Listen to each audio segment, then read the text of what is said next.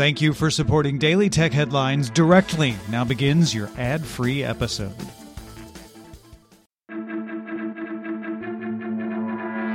These are the Daily Tech Headlines for Friday, November 18th, 2022. I'm Rich Straffolino. The U.S. Federal Communications Commission introduced new rules requiring internet service providers to display easy-to-read labels with key facts about products at the point of sale. They look like nutrition labels and should include a base price, itemized additional fees, speeds, and any data allowances. Google began rolling out updates to local search it first announced back in September. Next week, search with Google Maps Live View, which uses your camera to find information on nearby places, will roll out in London, Los Angeles, Paris, New York, San Francisco, and Tokyo. U.S. users can also search for restaurants by a specific dish, either through text or a picture in Google Lens. Other additions include letting EV owners filter charging station maps by fast chargers and finding wheelchair-accessible places globally in maps. TikTok asked members of its Content and Safety Advisory Councils to test a beta version of its Research API. This will provide a way for researchers to assess content and conduct trials on the platform. TikTok also said it's developing a Content Moderation API, which will give researchers a way to evaluate its content moderation system, although it said more details about it would be available in the coming months. A new study from the Mayo Clinic looked at if the Apple Watch's ECG feature can detect heart abnormalities like left ventricular dysfunction. These abnormalities are often undiagnosed because they don't show symptoms. Looking at 2,454 patients across 11 countries, the researchers' findings indicate that consumer watch ECGs acquired in non-clinical environments can identify patients with cardiac dysfunction. An AI algorithm used in the study is currently being reviewed by the FDA. The Indian Space Research Organization successfully launched the country's first privately developed vehicle, the Vikram-S suborbital rocket developed by Skyroot Aerospace.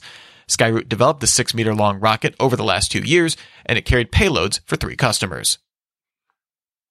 Qualcomm announced its new Snapdragon AR2 Gen 1 chip meant for augmented reality glasses.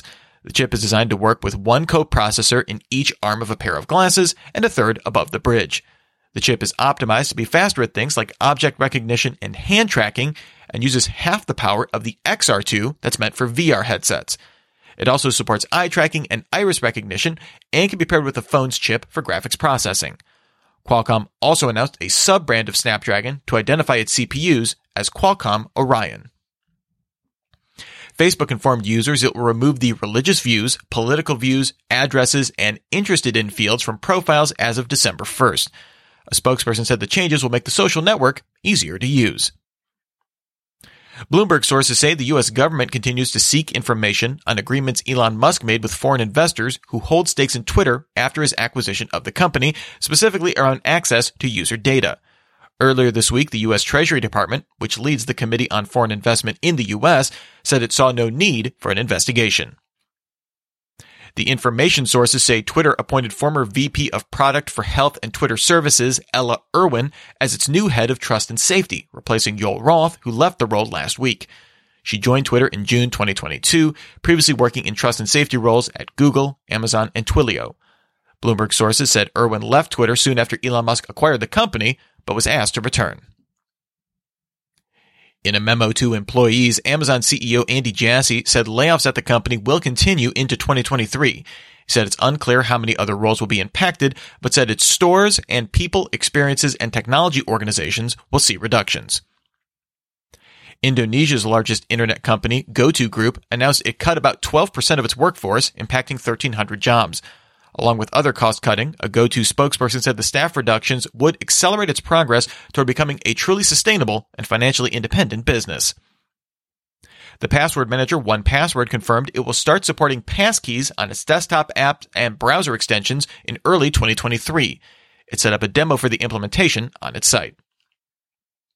Writers at Game Nexus were able to reliably replicate smoke and melting plastic on an NVIDIA RTX 4090 GPU when the power cable was not fully inserted and then bent to one side. This could affect any cable or adapter using the 12 VHPWR connector.